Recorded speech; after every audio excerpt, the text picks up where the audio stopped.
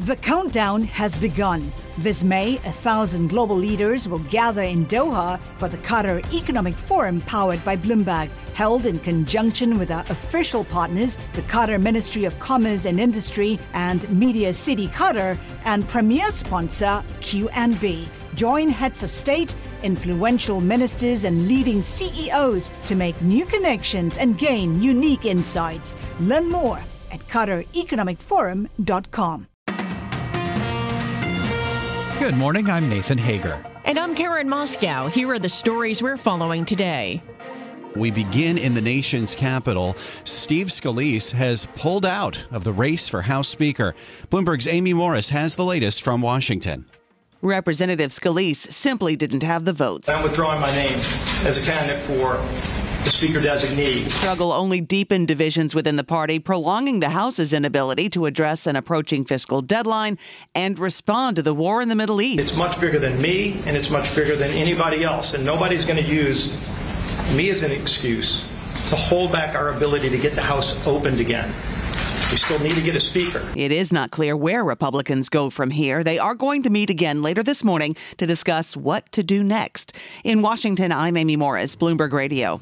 All right, Amy, thank you. Now let's turn to the latest in the war between Israel and Hamas. More than 2,800 people have been killed on both sides. Now Israel has called for an unprecedented evacuation of all civilians from Gaza City ahead of a likely ground invasion. This is Israeli Defense Forces spokesman Jonathan Conricus. Out of an understanding that there are civilians here whom are not our enemy, and we do not want to target them. We are asking them to evacuate so that we will be able to continue to strike military targets belonging to Hamas in the Gaza Strip.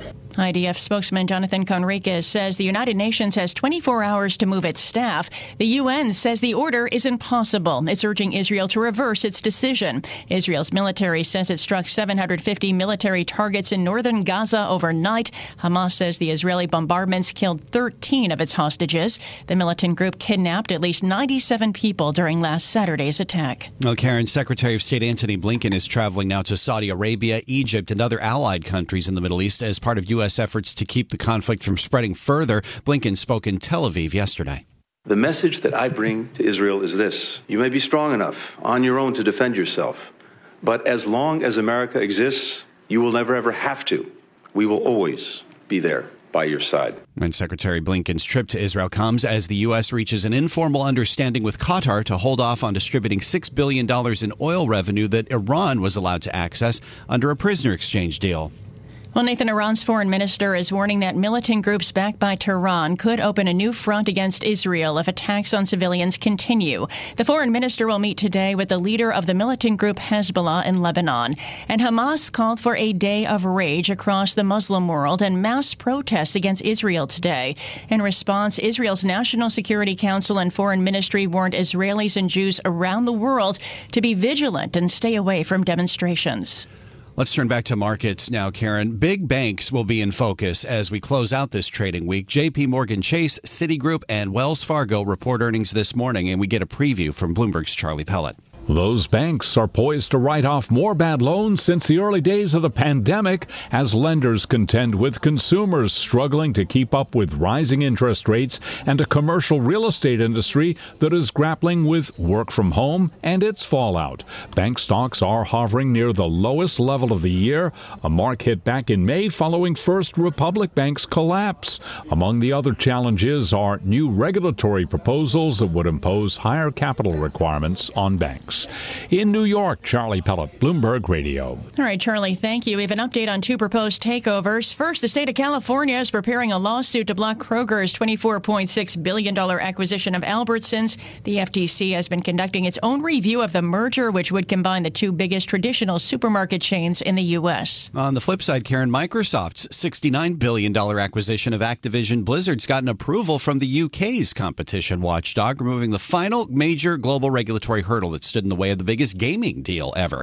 This morning, the Competition and Markets Authority said Microsoft's restructured offer to sell some gaming rights to Ubisoft satisfied any competition concerns it had.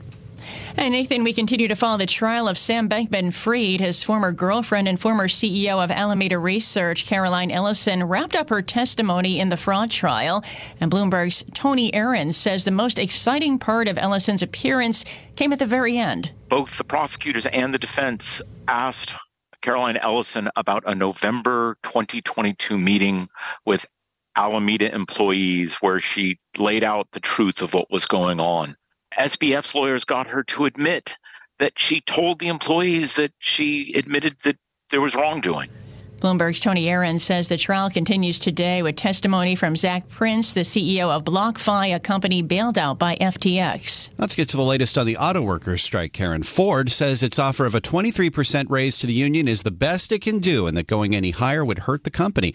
The United Auto Workers escalated their nearly month-old strike by walking out of Ford's largest plant this week when the automaker failed to sweeten its economic proposal. And Nathan, Jeff Bezos is adding to his sprawling real estate empire. Sources say the Amazon founder has agreed to pay $79 million for a 7-bedroom mansion in Indian Creek, a man-made barrier island in the Miami area. It appears the world's third richest person got a discount. He paid about 7% less than the listing price in May.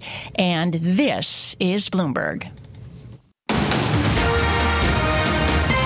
And it's time now for a look at some of the other stories making news around the world. For that, we're joined by Bloomberg's Amy Morris. Amy, good morning. Thank you, Karen. Good morning. The U.S. government will launch charter flights starting today for any U.S. citizens and their families who want to leave Israel. Bloomberg's Nancy Lyons reports. The administration says it does not have an estimate of how many Americans want to leave, but National Security spokesman John Kirby says flights will be made available. The United States government will arrange charter flights to provide transportation from Israel to sites in Europe. They're still working through some of the details of that. Most commercial airlines ceased flying into Israel following Saturday's attack.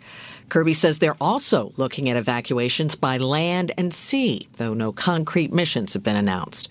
In Washington, Nancy Lyons, Bloomberg Radio. More than 150 House lawmakers from both parties came together last night to hold a candlelight vigil at the U.S. Capitol steps for the victims of the Hamas attack in Israel. Republican Representative Ann Wagner of Missouri. The civilian slaughter of women, children, families is beyond belief. We will not stand for this in Congress. Representative Wagner says they stand with Israel and the eradication of Hamas. And we told you that Hamas is calling for a day of rage and mass protests today. Well, that's also prompted warnings for Israelis and Jews around the world to be vigilant.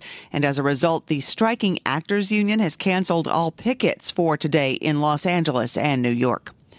As President Biden prepares to visit Philadelphia today to discuss his economic agenda, a shooting in a parking garage at the city's international airport last night killed one police officer and injured another. Interim Commissioner John Stanford. There are multiple suspects that were involved in this situation, so still trying to get some additional information on those other individuals that were involved so we can get that information out as quickly as we possibly can. Police say someone matching a suspect's description was also transported to a local hospital and pronounced dead. Still not clear if that person is connected to the shooting. Former President Donald Trump is planning to return to his civil fraud trial in New York to watch Michael Cohen testify. Trump is currently in the middle of a $250 million civil fraud case. His former lawyer is expected to give 2 days of testimony next week. Global news 24 hours a day, powered by more than 2,700 journalists and analysts in more than 120 countries. I'm Amy Morris. This is Bloomberg. All right, Amy, thank you. Well, we bring you news throughout the day here on Bloomberg Radio. But now you can get the latest news on demand whenever you want it. Subscribe to Bloomberg News Now to get the latest headlines at the click of a button. Get informed on your schedule. You can listen and subscribe to Bloomberg News Now on the Bloomberg Business app, Bloomberg.com, plus Apple, Spotify, and anywhere else you get your podcasts. Time now for the Bloomberg Sports Update. Here's John Stashower. John. Karen, Braves and Phillies, Game 4 of their NLDS in Philadelphia. There were 4 solo home runs hit in the game, and 3 of them by the Phils. Pitch swung on, hit in the air, deep to left field. Pilar turns. That one is going to be long gone. just under the Lycios Bakery sign in left field. Trey Turner is 3 for 3 tonight, and he's given the Phils a 2-1 lead as the fireworks go off over the bell in right center field. WIP Radio had the call. That home run came fifth inning. The Turner home run coming between two by Nick Castellanos. He had hit 2 in Game 3. Austin Riley homered for the Braves in the fourth inning, but Atlanta had only 4 other hits against 6 Philadelphia pitchers. The Phillies won the game 3-1. They won the series 3-1, and they're back in the National League Championship Series to play Arizona. The ALCS between Texas and Houston will get going on Sunday. Clayton Kershaw roughed up in Game 1 of the NLDS by Arizona. And will the Dodgers ace now retire? He's 35. He was asked about it, and he gave no comment. Had a great regular season with 13 wins and a 2.5 ERA, but struggled in that postseason start. Thursday Night Football, the Chiefs had to settle for 4 field goals, but they beat Denver 19-8. Patrick Mahomes, 30 of 40, 300 yards. Travis Kelce, 9 catches, 124 yards. The Chiefs are 5-1, and the Broncos are 1-5. John Stanshauer, Bloomberg Sports. Collaborate for a greener future at the Bloomberg Green Festival, a groundbreaking celebration of the thinkers, doers, and innovators leading the way. From design and culture to technology, science, and entertainment. Hear from inspirational speakers and immerse yourself in climate solutions. July 10th through 13th in Seattle. Title sponsor, Amazon. Official airline, Alaska Airlines. Get 20% off using promo code Radio20 at BloombergLive.com/Green Festival. From coast to coast, from New York to San Francisco, Boston to Washington, D.C., nationwide on SiriusXM, the Bloomberg Business app, and Bloomberg.com. This is Bloomberg Daybreak. Good morning. I'm Nathan Hager. The leadership vacuum on Capitol Hill just got more intense. Steve Scalise, who just barely won nomination from his Republican Party, has now dropped his bid to be the next House Speaker. It leaves Congress unable to act, not just on government spending, but on aid to Israel, as that country's war with Hamas appears now poised for a ground invasion of Gaza. For the latest on all this, we're joined by Bloomberg News senior editor Bill Ferries. Bill, good morning. A frozen Congress really couldn't have come at a worse time, and now with Scalise out, it's tough to see a way out. Exactly. I mean, Steve Scalise's candidacy didn't last really more than 24 hours. He's known as someone who can count votes, and I think he immediately saw after a few hours after he was picked that he didn't have the votes, and members were coming out. You had enough members saying that they would never vote for him. It's not clear that the Republican Party can get 217 votes for anybody at this point. Jim Jordan, of course, got, I think, 99 votes from his Republican colleagues, but I think he'll face some of the same challenges that Scalise did, in that there will be at least 4 or 5 Republicans who will say, no way. And that doesn't leave us with any clear plan B or plan C at this point. So it sounds as though if there were to be a plan B or a plan C, since it doesn't sound like there's enough Republican support for anyone, that the Democrats might need to be the plan B. Is that something that appears likely at this point? Well, it's an idea that two top Republican chairmen who oversee foreign affairs issues, Mike Rogers, who's the Armed Services Chairman, and Michael McCall, who runs the Foreign Affairs Committee, they've both proposed that possibly they start talking to Democrats about what concessions they would need to make to get a leader approved on the floor. That's not something we've really seen in our lifetimes, that kind of a negotiation. So it's not clear if the Democrats want to go down that path. But it shows, I think, the kind of frustration that Republicans have at this point. I mean, it's total chaos. And they don't see, that's really a sign that they don't see anyone on their side of the party who could win unanimous support from the party. Yeah, and up to now, there was so much urgency behind an effort to get somebody to fill the speaker's chair, because not only do we have another government shutdown deadline coming up in the middle of next month, but now we have war between Israel and Hamas and this urgent effort to try to get more support to Israel. Is there any movement that can happen there without a speaker to move things along? Well, I mean, there's a couple theoretical options, which, we might move into the realm of reality before long. One is whether the House would vote to grant interim Speaker Patrick McHenry enough power to be able to pass a couple key bills or legislation. And I think Israel would be at the top of a lot of people's lists now, both on the Republican side and the Democratic side. Beyond that, it's getting very difficult to see how this kind of an aid package gets through. Some members from both parties have proposed up to $2 billion in aid for Israel.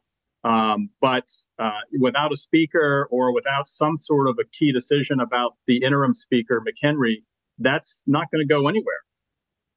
And of course, it does look as though we could be seeing a ground invasion in the Gaza Strip now, with Israel telling more than 1 million citizens in the northern Gaza Strip to evacuate. But I mean, this is one of the most heavily populated areas in the world, as you know, Bill, and we're hearing from the United Nations that this is impossible. So where does this go from here?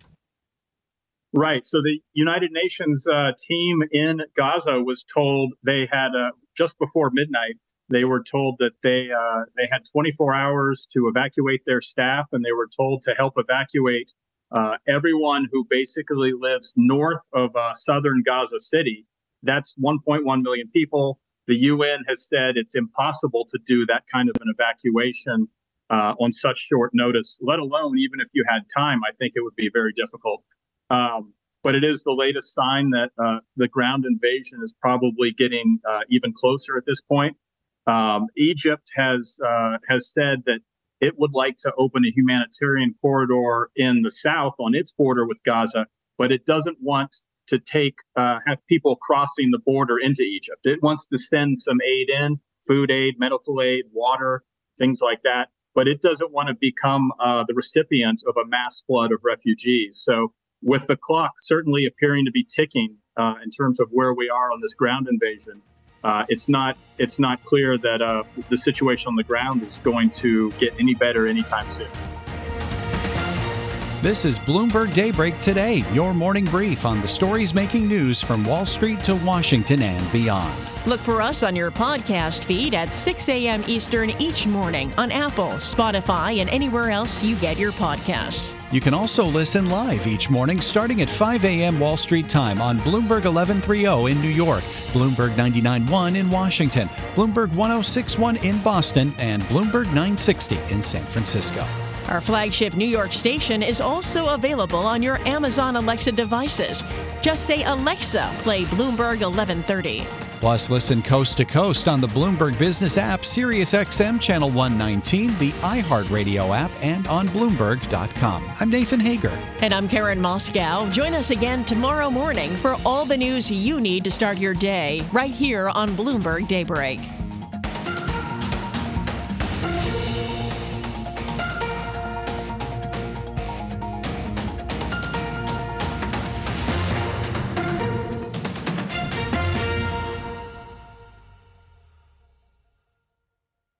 The countdown has begun. This May, 1,000 global leaders will gather in Doha for the Qatar Economic Forum powered by Bloomberg, held in conjunction with our official partners, the Qatar Ministry of Commerce and Industry and Media City Qatar, and premier sponsor QNB.